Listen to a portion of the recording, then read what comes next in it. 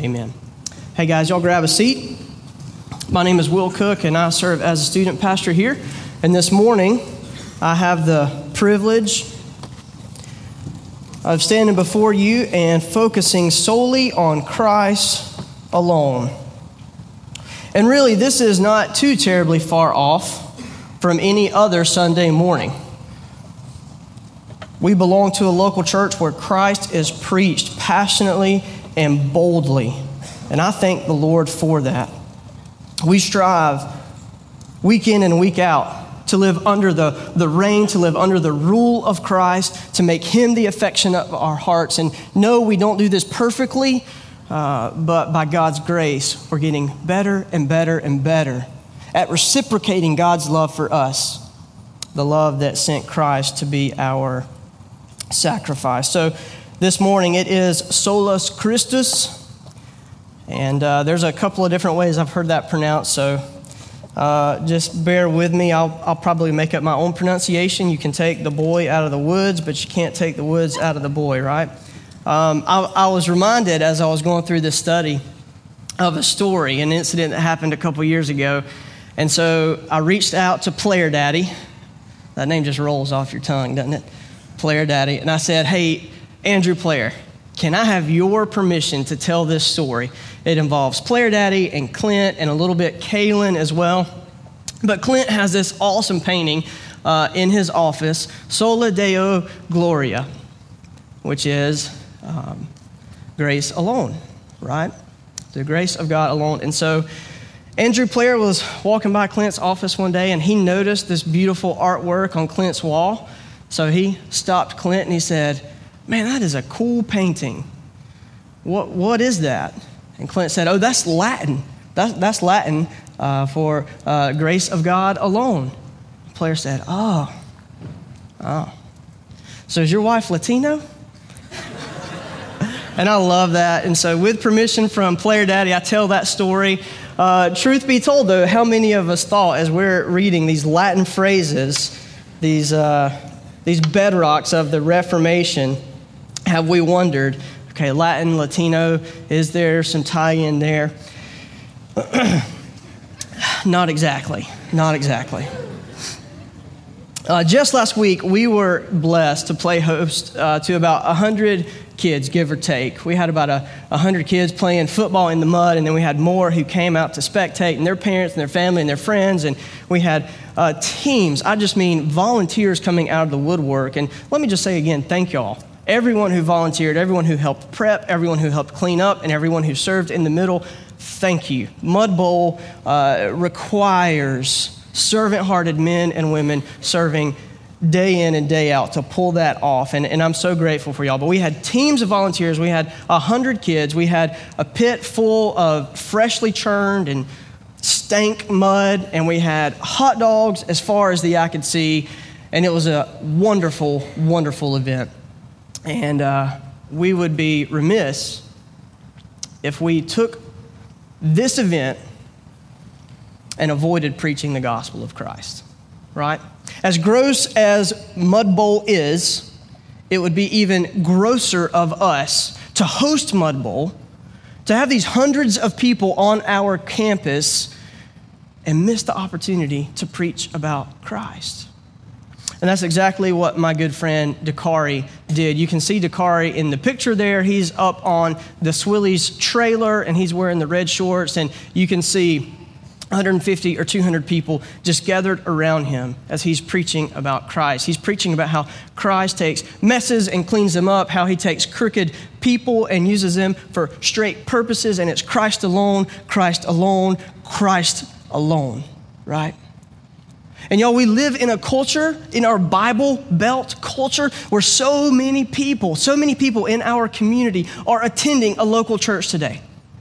And these local churches can be as different as the planets in the solar system. Some local churches are faithful to preach solus Christus, and some are faithful to preach human moralism, good deeds, puffing yourself up with your own ability to do the right thing.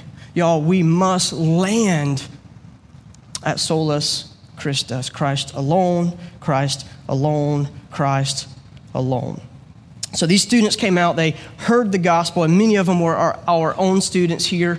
The 229 student ministry was very well represented. And one more time, how about a shout out to our students bringing the trophy back home?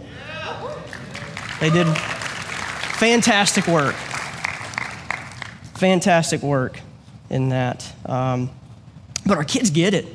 They do. Man, I'm with our kids week in and week out, Wednesday evening and Sunday morning, and then our special events that we have. I disciple kids. I get to lead discipleship leaders as they are discipling other students. And I got to tell you, man, our 6th graders, 7th graders, on up to our seniors, they're getting it. They're soaking it up, and they realize that this life is about Christ.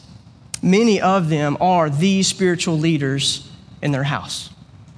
It breaks my heart to say that because I believe the best and truest form of ministry takes place in the home, through the midst of the family, through the midst of mother and father breaking open the Word and living out the Word for their kids to see. But I got to tell you, I'm also humbled and impressed that these kids are the spiritual leaders in their home when they have to be. They're the ones who are the forerunners of the gospel. They're the ones who are the ambassadors of Christ. They're the ones who are the ministers of reconciliation among their parents, among their siblings, among their extended family members. They're taking the gospel into their classrooms. They're taking the gospel among their band members and football teammates, and you name it, fill in the blank. These kids are passionate about Christ because they're passionate about what Christ has done for them. And before you say, well, they're kids, they haven't really lived life. They don't have the weight of pressure. You know, I've got to provide for my family. I've got to punch the time clock 8 to 5 every day. I've got to make sure supper's on the table. I got to make sure that my kids are dressed and sometimes clean out their ears. I got to do all these things, right? But listen, guys, these kids, man, don't play that comparison game in your mind, because these kids, they have the weight of the world on their shoulders. I tried to write down a few things that I know our students are dealing with on a daily basis. This is not conjecture, this is fact. We have students who have un-Christ-like friends. We have students who live in a world of peer pressure where their associates are posting selfish, materialistic images on social media. Challenging our students, hey, your hope doesn't have to be in Christ. It can be in selfishness and materialism and trying to make a name for yourself. We have students whose friends are spending their money to trick out their cars, buy really high-end clothes, buying the latest gadgets and gizmos, once again reinforcing the worldly message that you don't need Christ, you just need nice stuff, right? We have kids who have friends that are watching sexually explicit content on their smartphones and on their computers and on their television, saying you don't need Christ alone, you just need to fulfill your sexual desires. We have kids whose friends are taking pleasure in underage drinking and drug use. We have kids whose friends are gossiping about who's dating who and who's pregnant and who's wearing fake name brand sunglasses and who's getting asked to the dance and who's not getting asked to the dance. And all of this is taking place as distractions pulling at their heart. The magnet is drawing them away from the truth the Bible teaches that says Christ alone is enough. And so before you begin to say, oh, well, the kids are doing good because they don't have the weight of the world on their shoulders, try again. Because these kids are in the midst of the same types of temptations and pressures that you and I face daily. Can you relate to any of those struggles? Can you relate to a world, a culture against you and the message of Christ that is striving to pull your heart away from the gospel-centric teaching that says Christ alone is enough?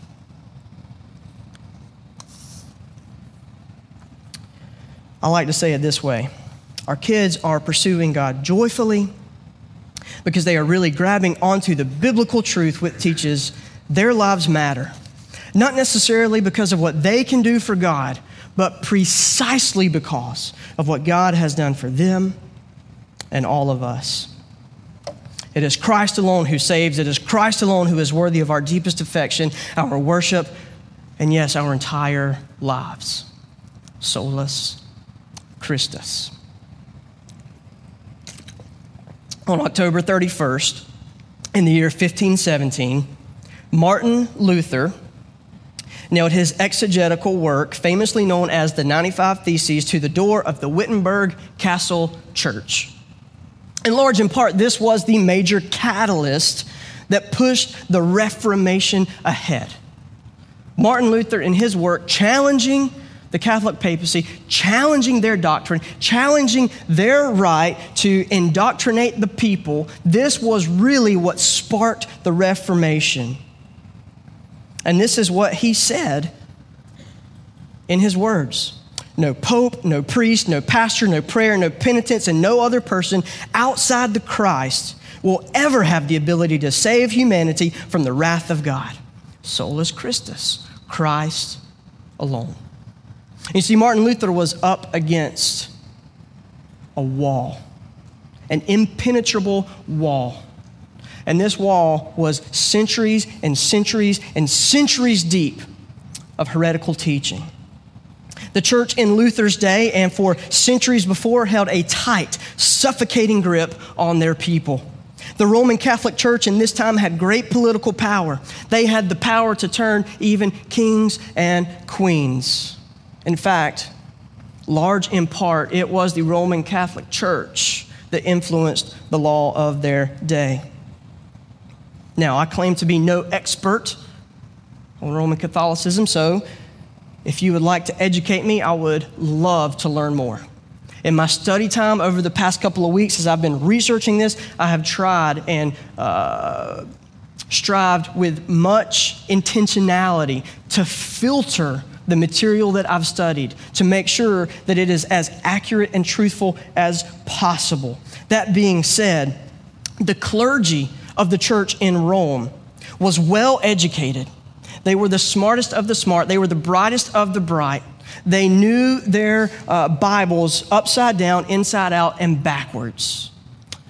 The public, however, the commoner, the layperson did not. Education wasn't widespread. In fact, most commoners could not even read the letters of their native language, much less read the Latin Vulgate, the Catholic Bible.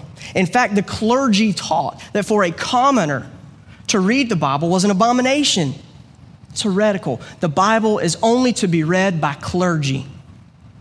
And as a result, they were able to teach exactly what they wanted to teach, regardless of whether or not it was truthful. Because of this, people were made to believe in and literally buy into false teachings that directly profited the Roman Catholic Church.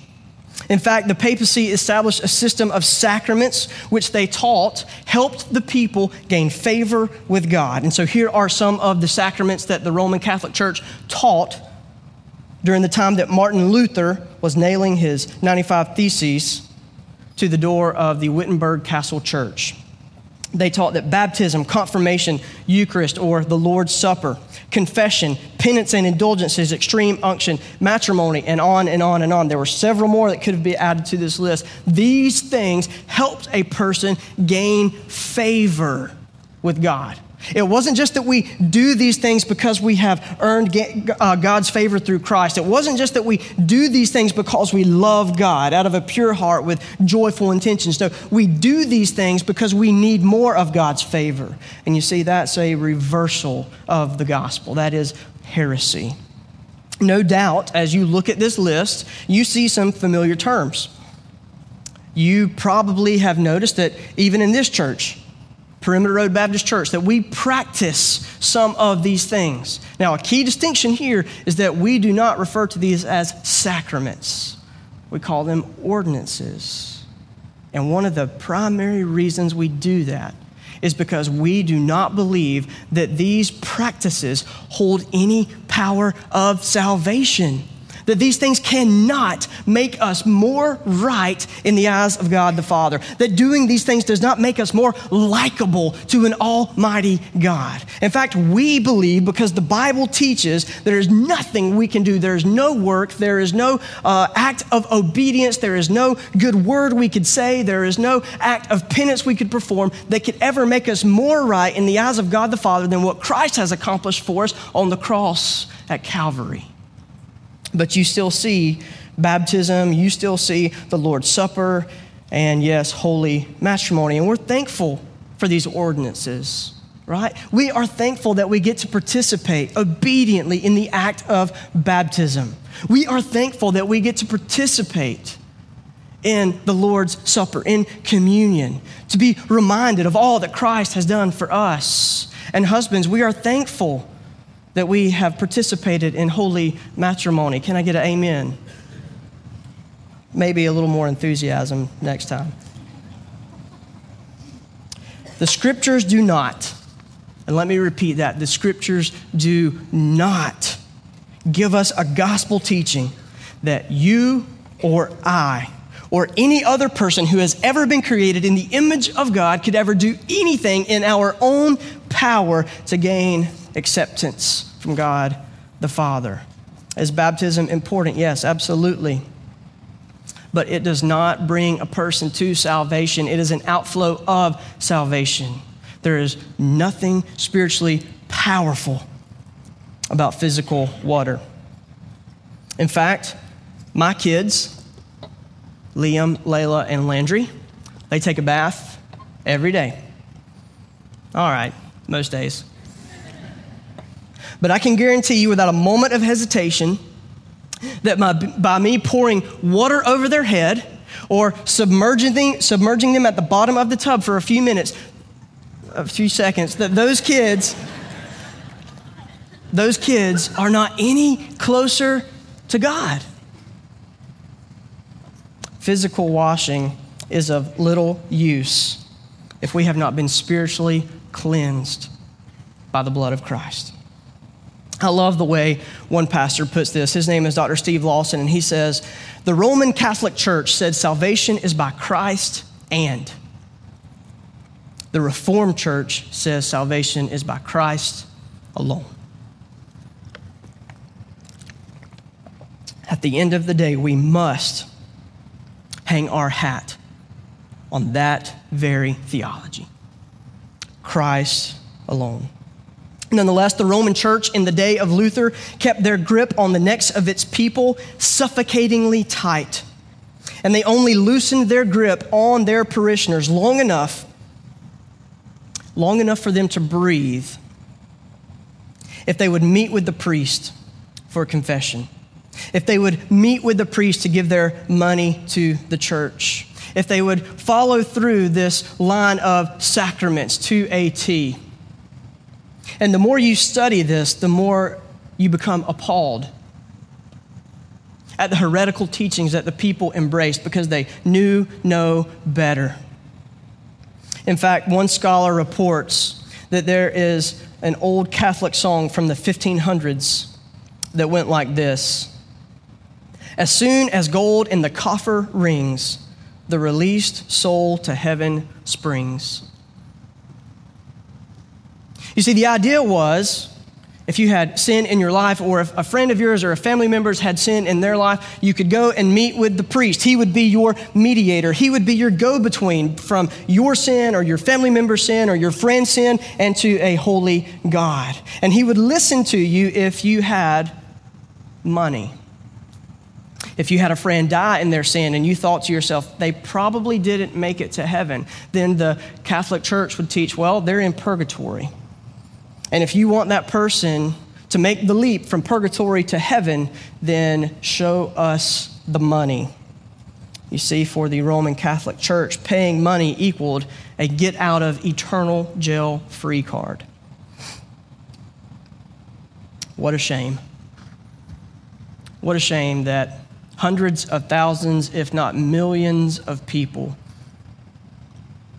were brainwashed by a religious system bearing the name of Christ. 1 John chapter 2, verses 1 through 2. Reading again what my friend Troy Crow has already read. Says as follows, "My little children, I'm writing these things to you that you may not sin. But if anyone does sin, we have an advocate with the Father, Jesus Christ, the righteous. He is the propitiation for our sins, and not for ours only, but also for the sins of the whole world." You see, salvation is absolutely not Christ and. Salvation is absolutely not Christ and making sure you say a proper prayer. It is absolutely not Christ and making sure you tithe exactly 10% of your earnings. Salvation is not Christ and making sure you're doing the right Bible study month in and month out. Salvation is not Christ and making sure that your church attendance is up to snuff. Salvation is Christ alone. We believe in Christ alone. Nothing else comes close. Christ alone is spotless. He is sinless. He is our Savior, and He alone was sent to save. Yes, you have an advocate. And to be certain, His name is Jesus Christ. The Word of God has made it crystal clear that to preach salvation by any other name, any name under the sun, or anything under the sun, is not only pointless and presumptuous, but it is downright prideful.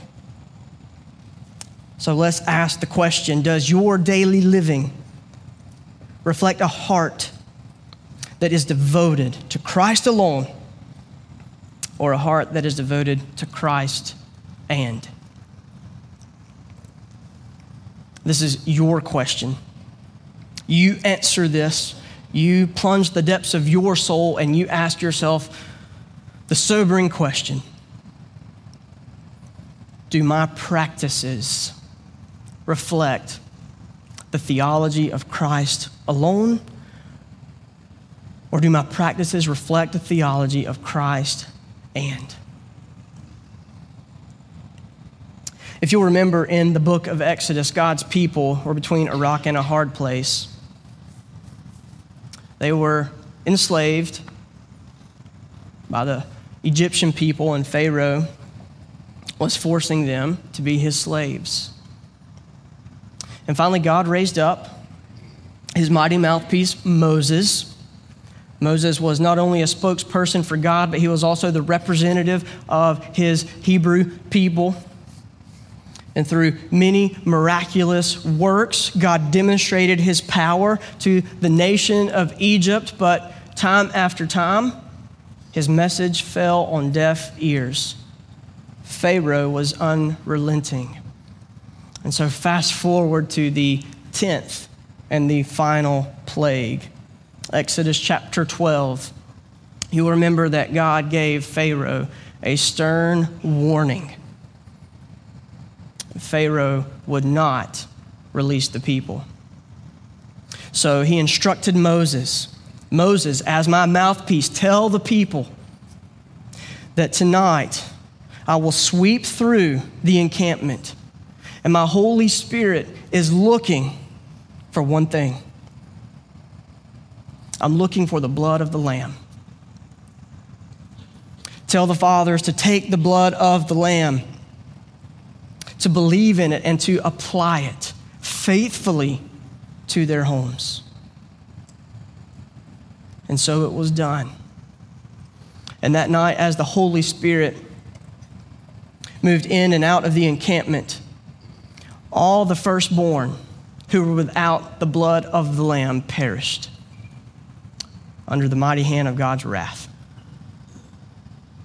Now today, God is sending that same message to us. It's only by faith in the blood of the Lamb, but we are not looking at a sheep or a goat. No, we are looking at the eternal Savior, the eternal Lamb, Jesus Christ Himself. And His blood must be spiritually and faithfully applied to our hearts. You can put as much blood on the doorpost of your home as you want, but friends, I'm here to tell you that will not earn you favor with God. The only thing that will give you right standing with God the Father is if the blood of His Son, the Lamb, is applied to your heart. We must turn to Jesus as our advocate, to make propitiation for our sins, to raise us up on the last day, and to cover us with his perfect blood so that God the Father sees his supremacy instead of our sinfulness. Solus Christus. John chapter 14, verse 6, and Acts chapter 4, verse 12, and 1 Timothy chapter 2, verses 5 through 6 reiterate the heartbeat of the biblical narrative. Jesus said to him, I am the way, the truth, and the life. No one comes to the Father except through me. The Dr. Luke would say in Acts, there is salvation in no one else, for there is no other name under heaven given among men by which we must be saved. Finally, Paul writes to Timothy, for there is one God and there is one mediator between God and men, the man Christ Jesus, who gave himself as a ransom for all, which is the testimony given at the proper time. Friends, do you hear it? Can you see it? And most importantly, will you believe it? The poison of sin that competes for our hearts typically tries to pull us in one of two directions against this gospel truth. Those directions are too good and not good enough. When we come to the realization that Christ alone is our Savior, then these evil, poisonous, sinful teachings that tell you you are too good for Christ or you're not good enough for Christ fall by the wayside. Let me explain. On the one hand, I have counseled and prayed with many a person who has believed in Christ only after believing that they were good enough. They saw their lives as very adequate. Maybe this categorizes you or someone you know. You know good people. Around here we have a saying for those people. They're good old boys. Well, you know that old Billy Bob? He's just a good old boy, man. Tell you what.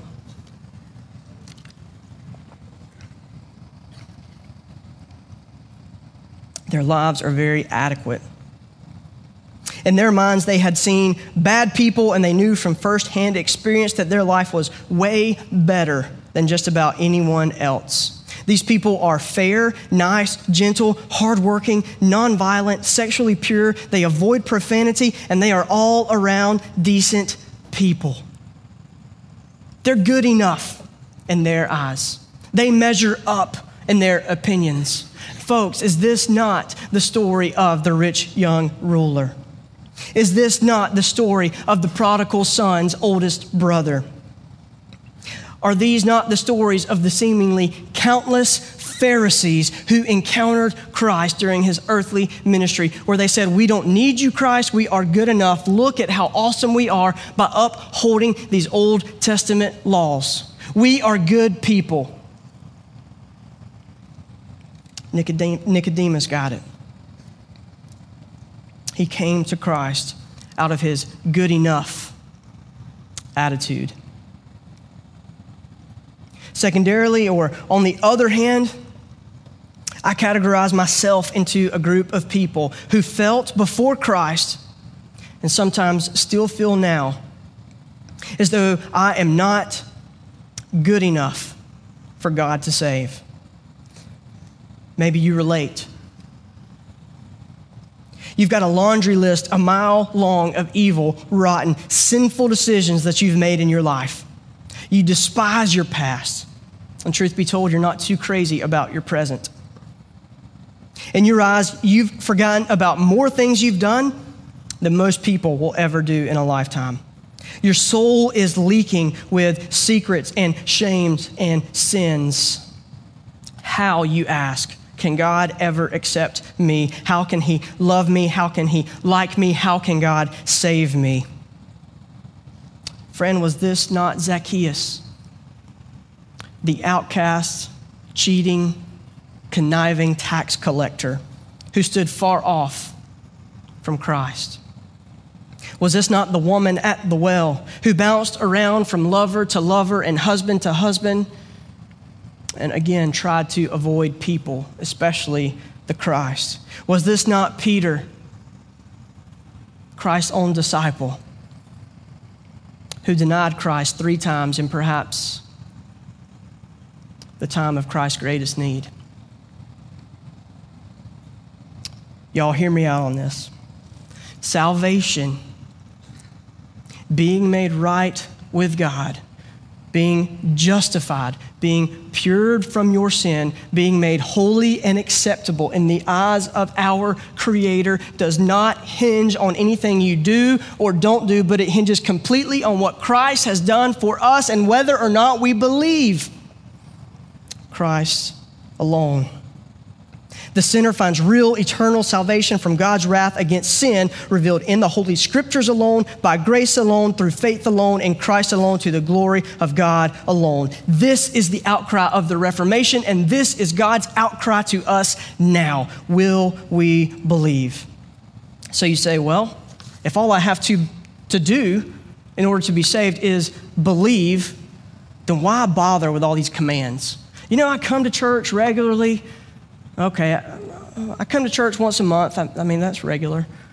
And all I hear is just how evil and rotten I am and how I'm just a bad person. And if I'll just follow these rules by the book, you know, the ABCs of Christian living, don't drink too much, don't cuss too much, and stay faithful to my spouse, then I'll be a good person, right? So if all I have to do is believe, can I just forget about all these rules? Can I forget about God's commands? Do I really have to strive for holiness in my life? I mean, if God's rules and regulations cannot cross me over from this life to the next, which is what you're saying, that I can follow the rules all I want, but they cannot save me, then why, oh why do I need to pay any attention to God's commands?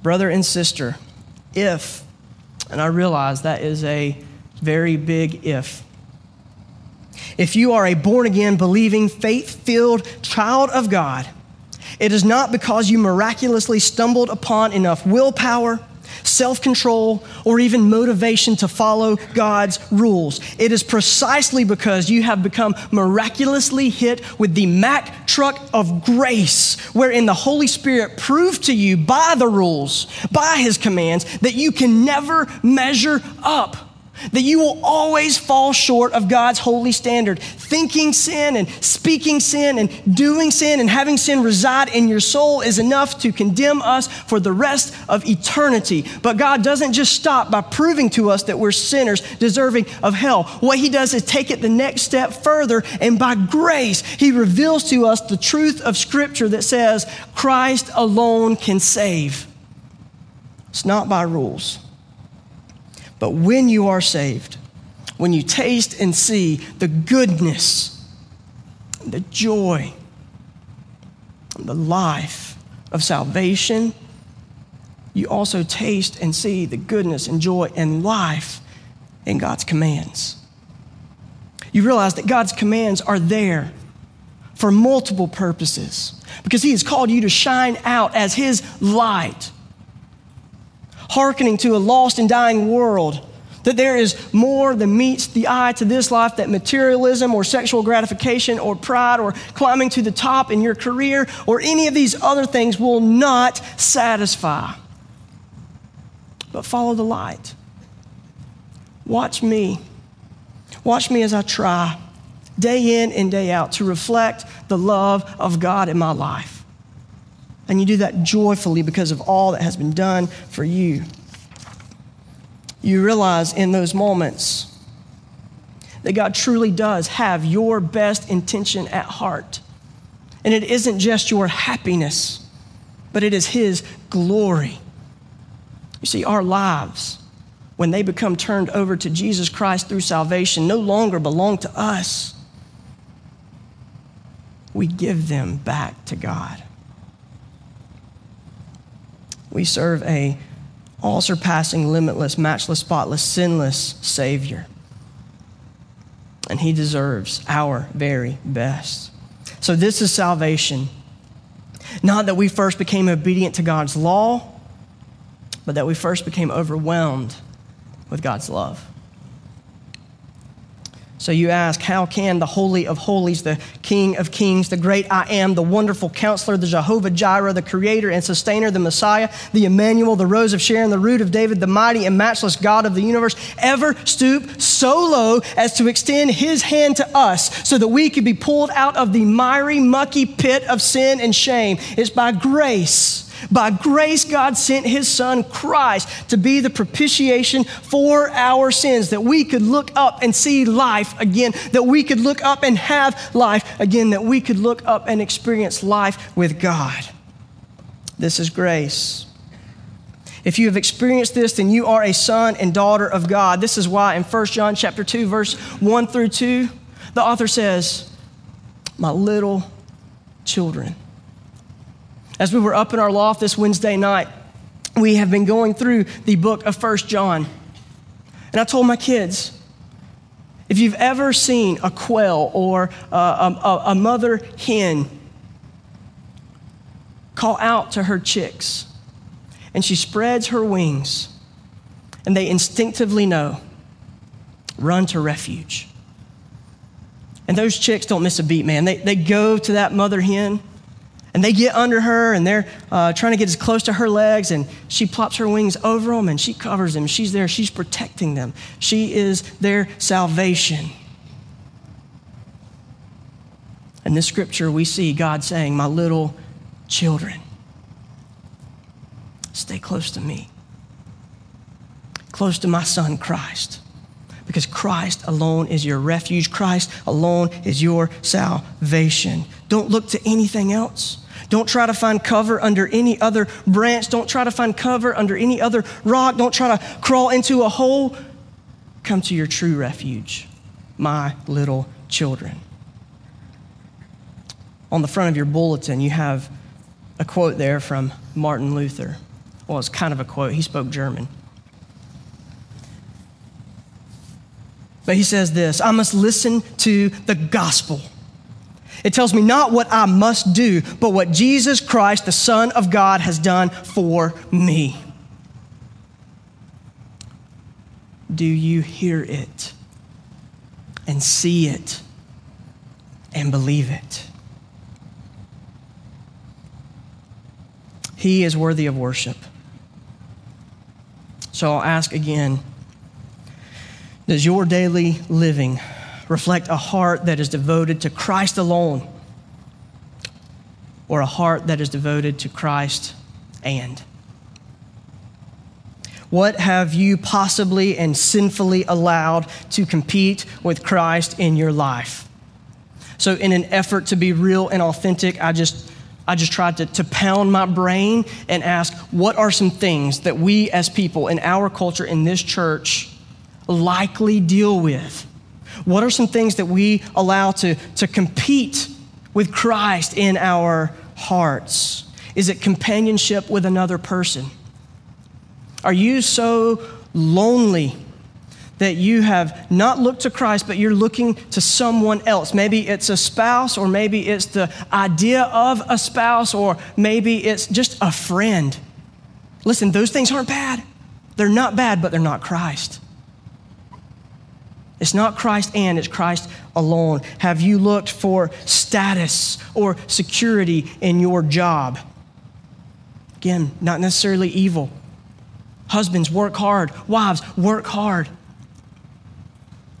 But it's not Christ and your job.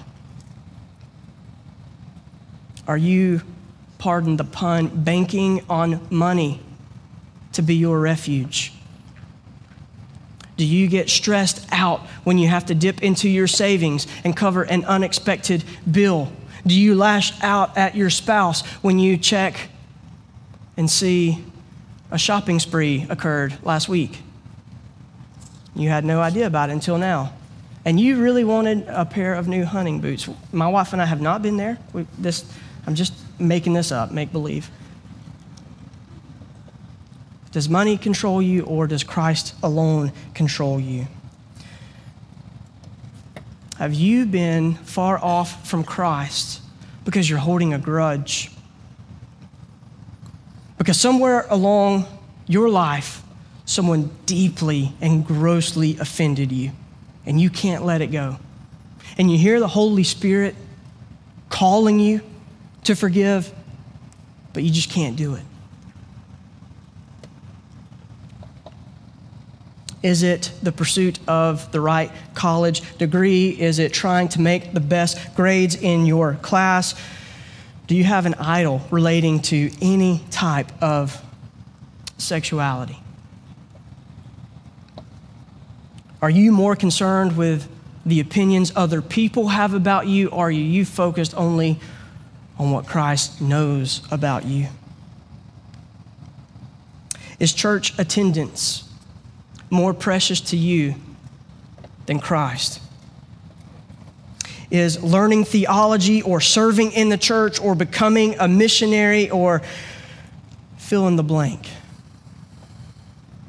more important to you than Christ? And listen, folks, if these things don't resonate with you and you're saying, Brother Will, I hear you and I'm tracking.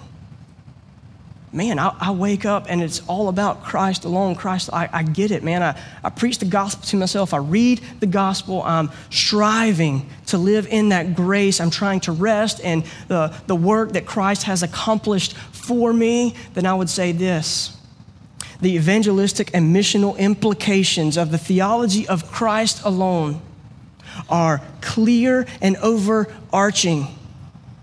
If you believe in Christ alone, then you must look into your community and realize that there are countless men and women who do not.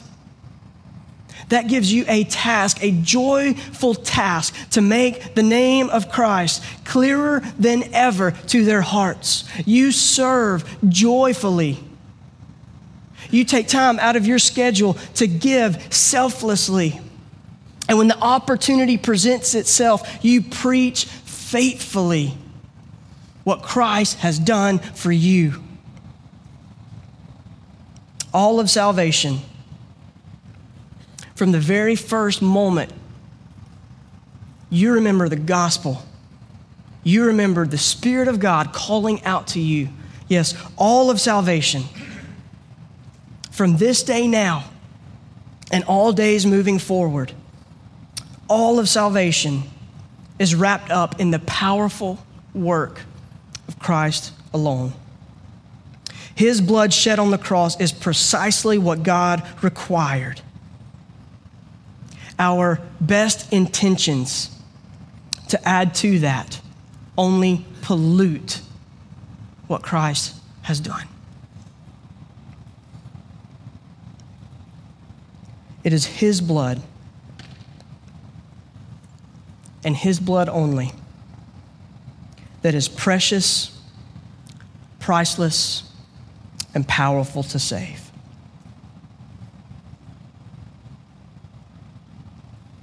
Are you living out a faith which solely rests in Christ alone? Let's pray.